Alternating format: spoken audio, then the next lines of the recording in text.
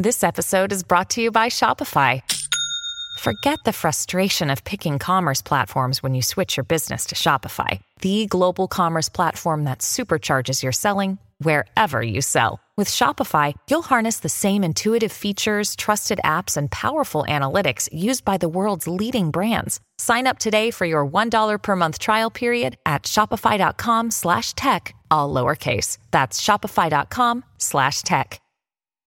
When you need mealtime inspiration, it's worth shopping Kroger, where you'll find over 30,000 mouth-watering choices that excite your inner foodie. And no matter what tasty choice you make, you'll enjoy our everyday low prices, plus extra ways to save, like digital coupons worth over $600 each week. You can also save up to $1 off per gallon at the pump with fuel points. More savings and more inspiring flavors make shopping Kroger worth it every time. Kroger, fresh for everyone. Fuel restrictions apply. Another day is here, and you're ready for it. What to wear? Check. Breakfast, lunch, and dinner? Check. Planning for what's next and how to save for it? That's where Bank of America can help. For your financial to-dos, Bank of America has experts ready to help get you closer to your goals. Get started at one of our local financial centers or 24/7 in our mobile banking app. Find a location near you at bankofamerica.com/talktous. What would you like the power to do? Mobile banking requires downloading the app and is only available for select devices. Message and data rates may apply. Bank of America N.A., member FDIC. Welcome to the New Books Network. Welcome back to the New Books Network. I am your host today, John Yargo, and our guest is Whitney Tretien, whose book, Cut, Copy, Paste, Fragments from the History of Bookwork, was published through the University of Minnesota Press in 2021. Whitney is a professor of English at the University of Pennsylvania and researches the history of the book, including the digital humanities and the early history of print. Cut, Copy, Paste is a dazzling work of scholarship that shows how books were created outside the traditional centers of publishing in London, Antwerp, and Geneva. I have the physical copy of Cut, Copy, Paste, and the book itself is such a visual and tactile pleasure. The layout, the page design, the complete package of this book, it's all just awesome. I am excited to welcome Whitney Tretien to the show. Thank you, John. It's great to be here. First question, can you tell us what you mean by bookwork? Can you give us an example of how assemblage techniques changed a literary text, and how does early modern bookwork chime with or differ from the kinds of textual manipulation that are common in our 21st century present? Yeah, bookwork. This is a term I wanted to kind of offer to the field, not necessarily expecting uptake, but to name a phenomenon that I don't think we talk about enough with books. And that is quite simply that books do work in the world. I think we tend to think of them as places where we store things like scrapbooks, or they are places where we store knowledge, right? You write your book and it's the summary of something that you've learned about, and it goes into a bookshelf in a library or a bookstore. And then if somebody else wants to learn about that thing, they go get it and they kind of absorb that through reading. And of course, all the metaphors of reading we have over time, like, digestion and things like that.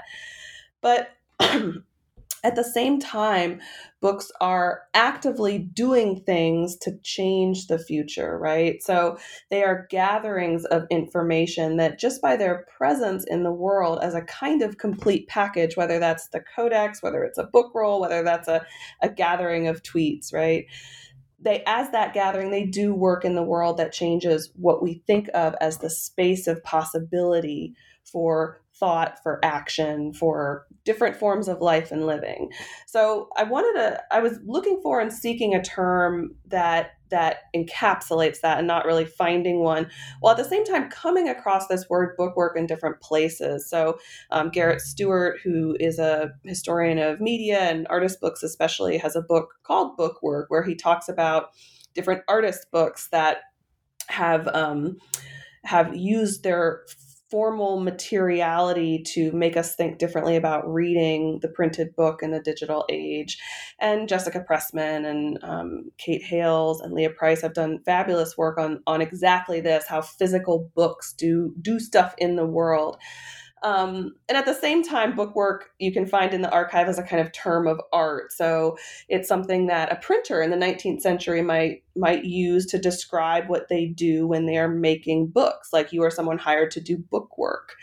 So I was interested in the ways that this term shows up in the archive and hoping to draw them back together, give it some kind of like conceptual boundaries, and offer it to the field to name this phenomenon of how books can change the world through their materiality, through their design, through the ideas that they contain and pull together in different ways. You also asked about assemblage techniques in relationship to different literary texts. And I think that this is something that I wanted to talk about in the book more generally. I've often been inspired by 20th century experiments in this. There's Raymond Queneau's 100,000 Billion Little Poems, which is a set of sonnets that basically you can cut up each line and remix them to create whatever, 100,000 billion sonnets or something like that. There are early experiments, like in the 17th century, with similar forms of generative literature. And these types of things have always interested me because they push us to see books not just as things to read, but as things to work with, to do work with, to actively cut, paste, to actively form into new things that then changes your relationship to that text. So I was really looking at similar forms of literary assemblages in the 17th century, like with the Harmonies of Little Gidding, which I think we can talk about in a little bit, or John Bagford's albums, which are an especially great example of this. Cut, copy, paste resists the idea that book technologies are only remarkable to the degree that they get widely adopted or they anticipate future technologies. You give due emphasis to the dead ends, the seamless, fruitless experiments, the cul-de-sacs of textual innovation. How did you decide to approach bookwork through a case studies method or fragments from history? How did this choice give insight into the history of the book in useful ways? Yeah, that's a great question. It started for me with discovering the Little Gidding Harmonies through Fond of Telling the Story. I was reading Bill Sherman's Used Books, which was really influential for me in grad school. And he has a footnote where he mentions the Little Gidding Harmonies. I think he says it in the text, something about, these books that were cut and pasted at Little Gidding. And then I kind of tracked that story through the footnote, followed up, eventually ended up writing a dissertation about these books, which are basically elaborate collages. Each page is a really elaborate collage synthesizing different religious printed materials. So there's engravings and emblems, there's printed Bibles of different type, using different typefaces, there's decorative pieces. And these are all cut and then assembled into elaborate collages, some of which tell the story of Christ's life from birth to death. So they're harmonizing the four Gospels. And I just thought that these were amazing books. And I was shocked that I had not, as someone working in the early modern period, actually come across them except through this footnote. And I realized part of it is because we don't tend still in literary studies to treat things that are assembling an archive from found materials as acts of original creativity. So we don't see that as being a creative thing to assemble found fragments. We see that as design work, maybe more properly put in a history of design, insofar as that history ever goes as far back as the 17th century. So I thought, what if we actually take seriously that they are doing something creative, something creative textually, something creative materially, and study them as such? How does that open up our understanding of what literature is in the period, of what texts are in the period, of what books are in the period? And through using these harmonies to kind of think about that set of questions, always in collaboration again with this long history of people cutting and pasting things, and the long history of uncreative writing, or kind of unoriginal thought that is actually deeply original in its design and making. I came across the other case studies, and I started to realize that there's a bigger story here about the history of the book, specifically in the 17th century, because the 17th century was a moment that is still in flux in some ways in the history of print in England. It's kind of past the very early days 16th century printing in England's not really had a strong foothold. You don't have a wide readership, wide literacy rates yet. By the 17th century, you have more readers, you have more books in print in English, and you start to have the rise of kind of what we consider authors, people who write for money, who write literary works with the expectation of print publication. But you don't yet have the copyright features that we have in printed books today. You don't have standard bindings, all that kind of stuff. So it's really a moment in flux. And in these moments in flux, you get lots of experimentation.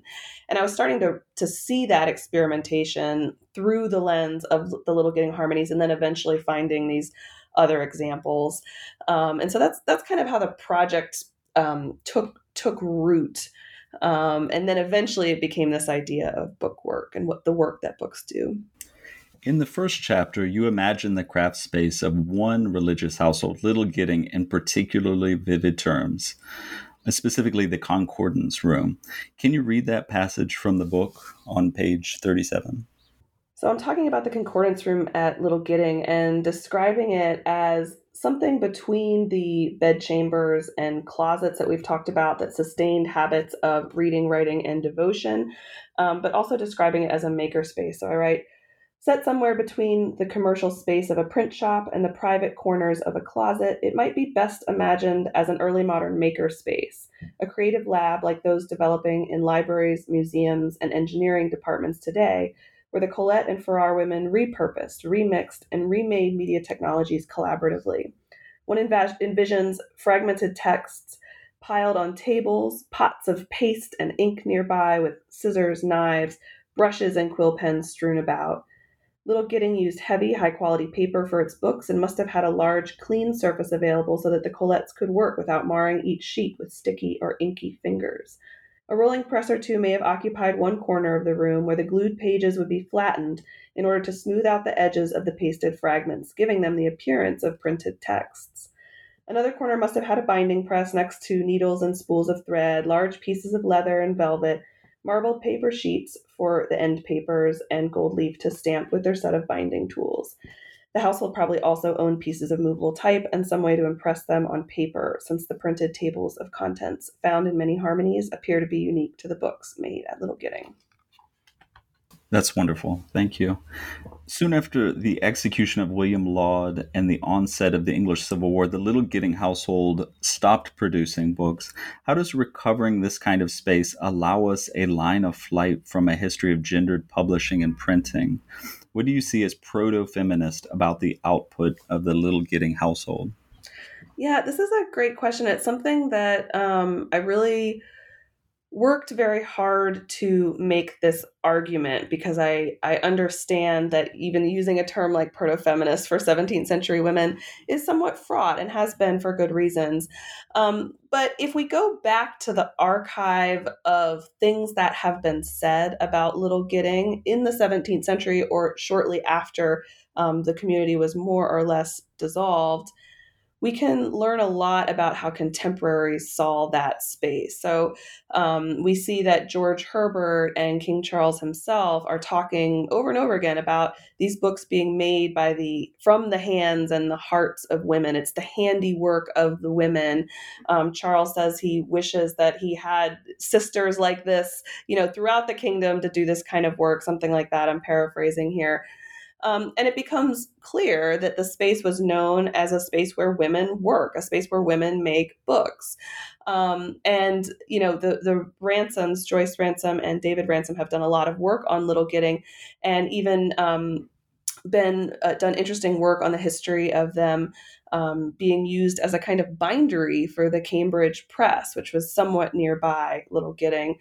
So contemporaries really saw it as a space where women work. And then if we take that and we step a bit further into what early modern people are saying about women's hands and hearts and how they should be used, we find connections to needlework, which of course you're using shears and thread, scissors, paste, right? You're taking prints and you're copying them onto textiles. This notion of the cutting and the copying and the pasting is totally baked in to women's domestic handicrafts, gentle women, more elite women for the most part.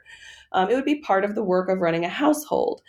And we see this with work on, like Wendy Wall's work on receipt books or recipe books. We see this with Margaret Ezel's long history of work on how we find women's creativity embedded in the process of making books. Like so often it's the making of a manuscript, a presentation book, a gift book, and lots of women who only recently their work has been recovered, like Esther Inglis, because she is a calligrapher who is copying out texts and illuminating them. And we would not have considered that original literary work. So we have not really considered her part of the canon until people like Susan Fry have actually recovered their work and argued for the kind of unoriginal thing being part of the canon. So I saw myself as in conversation, kind of bringing what was being said about Little Gidding at the time into conversation with this history of scholarship on early modern women and domestic handicrafts. And through that, really realized that they're doing a lot of that stuff, but the same kind of domestic handicraft stuff, but redeploying it in the world of bookmaking, which is super exciting because we tend to think of print shops as particularly kind of masculinized spaces. There were women printers, of course, but they were often widows who had taken over a shop or something like that. And so we don't often see women's like active work in the field of kind of public book making in the way we do at Little Gidding. So I was really excited to see that kind of bringing together of these two worlds. And through that, I think we can claim that they are doing a kind of proto-feminist vision of printing. I think there's another angle that we could approach this from, which is through feminist DH design. So people like Tara McPherson or Marissa Parham have argued right now in a contemporary way that there are digital ways of kind of like zine making, like digital zine making, for instance, or the work on the Vectors Journal, a digital journal, as kind of bespoke boutique printing that can have embedded within it these feminist principles of kind of openness, collaboration with the text, creativity embedded in design and things like that. And that's another way I think we can recover some of these early works by taking what's being said and done today and using that as a guide or a compass to help us understand something that otherwise might seem to be outside the purview of the canon. Innovatively, Cut Copy Paste exists as a printed work of scholarship and an open access edition. You make a compelling case for transparency and openness as virtues of humanistic inquiry. To quote your introduction, our responsibilities as stewards of human data are not in tension with our commitments as humanists to participate cooperatively and conscientiously in knowledge production, to share what we have come to know and how we came to know it. Can you talk about why you encourage scholars to share the work and to share how they arrived at their conclusions? Yeah, absolutely. I mean, we were talking about this a little bit before, but, you know, your community, when you are a grad student, when you're an emerging scholar, your community are not just the people in your department. They're the people who you resonate with across other universities, people you find at conferences, on Twitter, and so on and so forth. And that's really kind of when I was first developing my scholarship as a late grad student, early emerging career scholar. It was on Twitter, it was through Rare Book School, it was through, DHSI or these kinds of spaces that I found people to be in communication and collaboration with. And I think that really embedded within me a principled sense that scholarship is fundamentally a collaborative and collective effort. And so everything you do is something that someone else could pick up and spin in a different way, in the same way that at Little Gidding, they're picking up a Bible and they're spinning from it something new. And that is not a bad thing. We don't own the things that we work with. That's actually an amazing thing. And so towards that end, I think it's important to think about our work as being in progress, and to the extent that it's safe to do so, as something that should be open to others to engage with at all different stages. So I keep an open wiki of my notes built on MediaWiki, which is the Wikipedia software. I've tried to stay active on Twitter and things like that, but I also post most of my research on HCommons or on digital repositories. That's Humanities Commons, or digital repositories like this, because that's how I became a better thinker, right? In collaboration, communication with others. towards that end, early on, when I was writing the book, I asked University of Minnesota Press if they would help me post a draft chapter on their Manifold platform for review. And I did, and it was a really great experiment because, experiment and experience. What I ended up learning was that, I think we fear that when we put our work out there, especially in an early stage, somebody will be combative or either steal it or be kind of competitive or critical of it. But actually I found, the people who are in my circle working on the same things, they help my ideas flourish and grow, because having those ideas flourish and grow helps them flourish and grow too. Like, it's all collaborative and collective. So it was a really, really great experience, and convinced me, along with other people who have done this, like Kathleen Fitzpatrick, and also the Data Feminism book recently underwent an open review, made me kind of really want to become more of an advocate in this book, more explicitly in the introduction, for other scholars to do that. Hey, it's Kaylee Cuoco for Priceline. Ready to go to your happy place for a happy price? Well, why didn't you say so? Just download the Priceline app right now and save up to 60% on hotels. So whether it's Cousin Kevin's Kazoo Concert in Kansas City, go Kevin, or Becky's Bachelorette Bash in Bermuda, you never have to miss a trip ever again. So download the Priceline app today. Your savings are waiting. Go to your happy place for a happy price. Go to your happy price, Priceline. This episode is brought to you by La Quinta by Wyndham. Your work can take you all over the place, like Texas. You've never been, but it's going to be great because you're staying at La Quinta by Wyndham. Their free Bright Side breakfast will give you energy for the day ahead. And after, you can unwind using their free high-speed Wi-Fi. Tonight, La Quinta. Tomorrow, you shine. Book your stay today at lq.com. The book is complemented by a set of online supplements. These are staged on Manifold Scholarship at the University of Minnesota Press's website. How did this part of the project come together? Yeah, I knew from the start that this had to be a hybrid print-digital project. So baked into the argument here is that really it's digital methods and tools that have enabled me to recover the work in the case studies. Part of that is simply access. Many of these books are fragile. They haven't been seen by many researchers. And so just having high resolution facsimiles, photographs, things like that available was necessary. Like, I can sit here and describe verbally to you what the collaged harmonies look like, but until you see one of the pages, it's very difficult to understand what I'm talking about. So I knew that readers had to be able to access these materials. But also many of them are scattered in different libraries.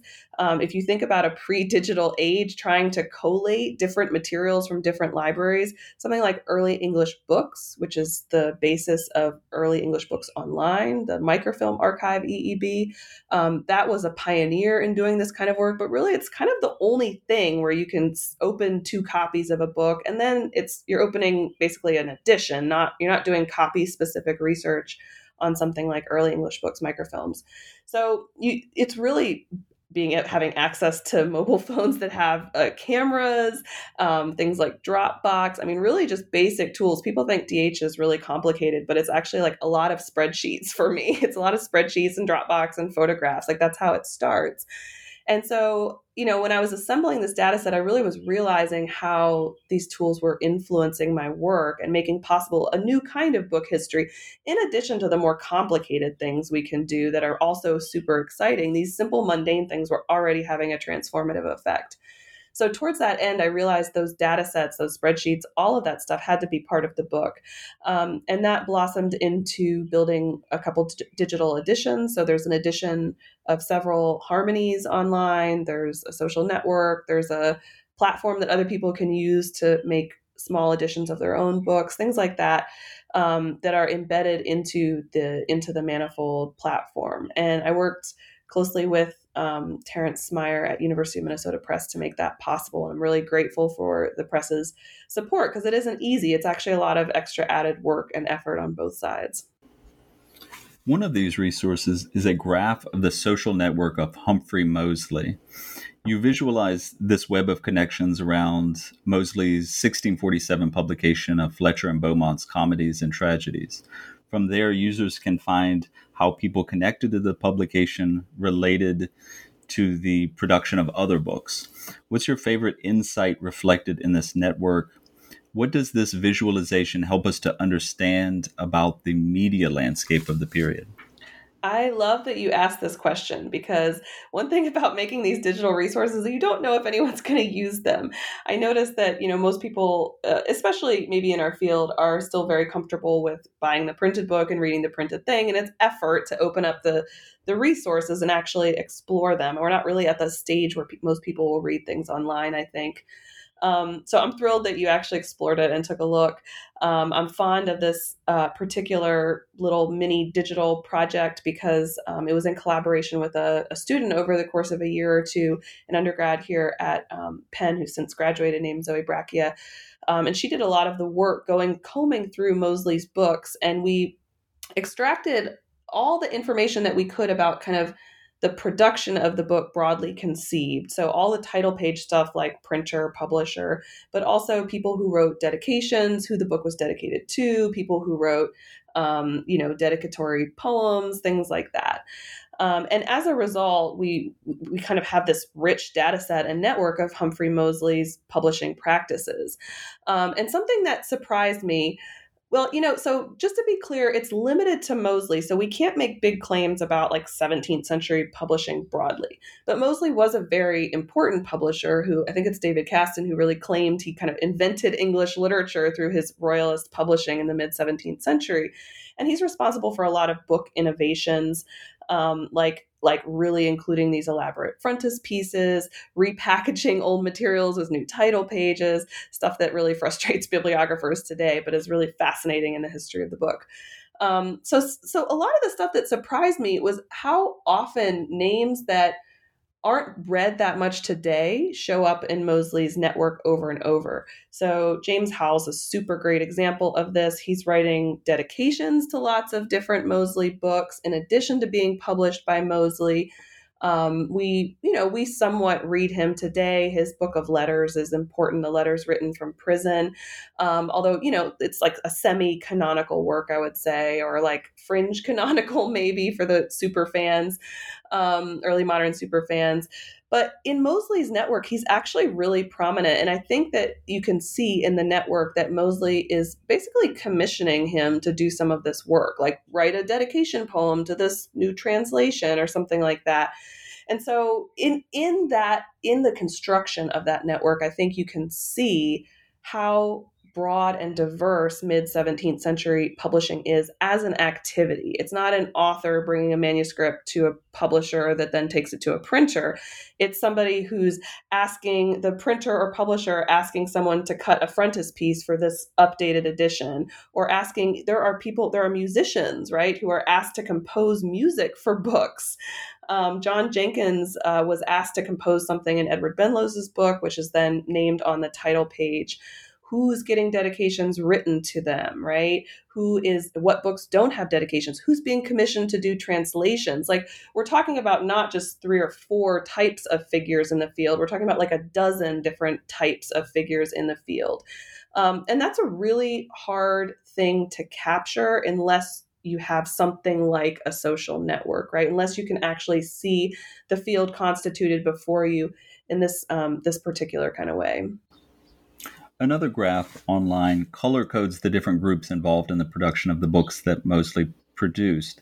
So in one book published in 1658, a book of travel literature about Northern Europe by Magnus Olaus, the labor is mostly that of printers who are designing maps and images and such. For another book, a collection of literary works by William Cartwright, the labor tilts toward the authors who wrote prefaces and letters to the reader praising the contents of the book. I believe there's about 53 commendatory verses in that book. What do these qualitative measurements help us to see about textual production in the 1650s? Yeah, I mean, again, great eye. This is exactly something that I wanted people to see in the network, but I didn't have the bandwidth to write about in the book. So I'm hoping other people can use this data and do stuff with it.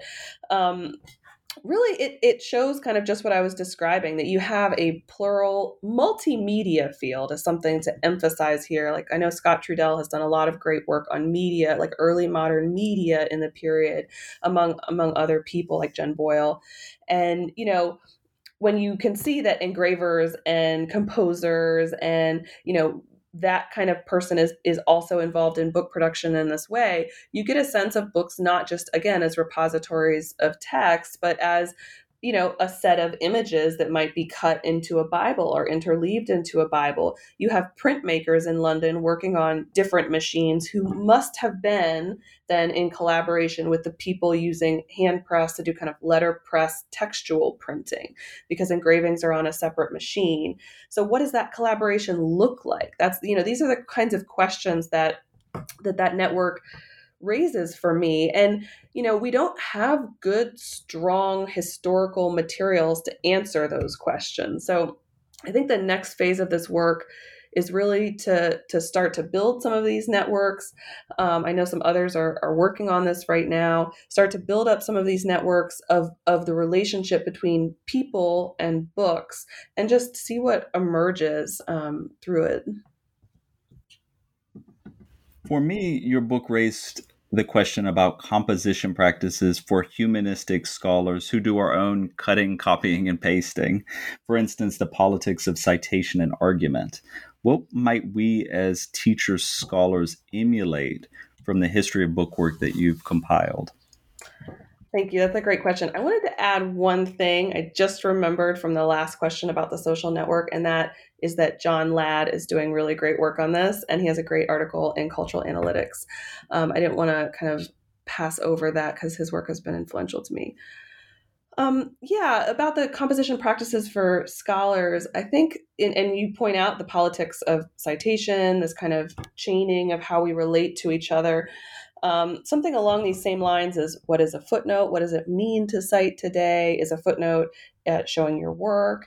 Is it annotation? Is it another rabbit hole that you invite someone else to go down? I think these are things that we actually need to get better at training graduate students in, thinking about the plurality of what a footnote can be. But in terms of how we can emulate this kind of work, I think this goes back to your question about openness and putting our work online. So again, we think of the dissertation as a thing, and then after that, we think of the book as the thing, and then we think of the second book as a thing, right? Like there's this chain of discrete, clumpy things you have to produce. But in and around all of those discrete, clumpy things are a lot of loose threads that are hanging all over the place. And I think that it would behoove us collectively to think more about how those loose threads can be productive for each other, right? I don't mean necessarily like turn that thing into an article, although I do mean that as well. But maybe something isn't an article length, but it's a blog post or it's a tweet or it's a something, right? And we can do this in collaboration with libraries. You find an interesting item in their collections and you use their social media to promote it and just have half of an idea about something, right? This is what I mean by the fragments that we're always generating in our work. And it also includes the spreadsheets, the data sets, the photographs. So I want to, and I try to teach this as well, I want us to think about switching our brains a little more into thinking about our mode of working as being a form of public scholarship and doing it in public collectively and collaboratively. I also think that we need to think much more capaciously about how we publish. And I know a lot of publishers are working on this. Minnesota Press has done great work with Manifold. Stanford University Press is doing great work with digital stuff too. It's been a kind of slow and uneven journey for very good reasons, institutional reasons, political reasons, all kinds of stuff. But I do think that we're at a tipping point, and that something like the Manifold platform is fairly easy for somebody to use. Like you don't really need to be a expert sysadmin or something like that to make these kinds of sites and make these kinds of projects anymore. So what are the extra bits that we can make public through these platforms? How can we engage, excuse me, photographs of our work, digital editions, marked up things? How can we engage that embed it into our work in different kinds of ways. I see that as, for a long time, I think it was thought of as kind of extra, like this creative, critical stuff that people just get to play with and do. But I actually see it as quite urgent, because the humanities needs a public face. We need to make these histories known to wider audiences. We need to connect with people in different ways. So, these digital platforms are one way to do that, and thinking about our scholarship in this way is another way to do that. Looking toward the future, I know this book is fresh off the press, but have you given thought to what your next project might be? Yeah, I'm not 100% sure, but what I'm working on this summer is reading very, very widely in the history of different textual encoding schemas. So I've been working with and thinking about this book that was printed on a Jacquard loom in the 1880s. It's a little book of hours that is a mashup of different medieval designs that was then printed on a punched card loom, which is considered one of the progenitor kind of technologies for the computer, because it uses a binary punched card system to produce silk weavings. And I've been really fascinated / obsessed with this book and what it unfolds for the history of textual encoding. So I'm thinking a lot these days about the deep history of like ASCII as an encoding schema for digital text, how our screens reproduce pixels in a photograph, the encoding schemas for that kind of stuff. And going back to the 19th century, I think I'm going to move into the 19th century more, going back to the 19th century moment when you have telegraphy, the invention of the electric telegraph. I've been reading a lot about the history of books for blind readers and different tactile forms of reading, all these ways of encoding text.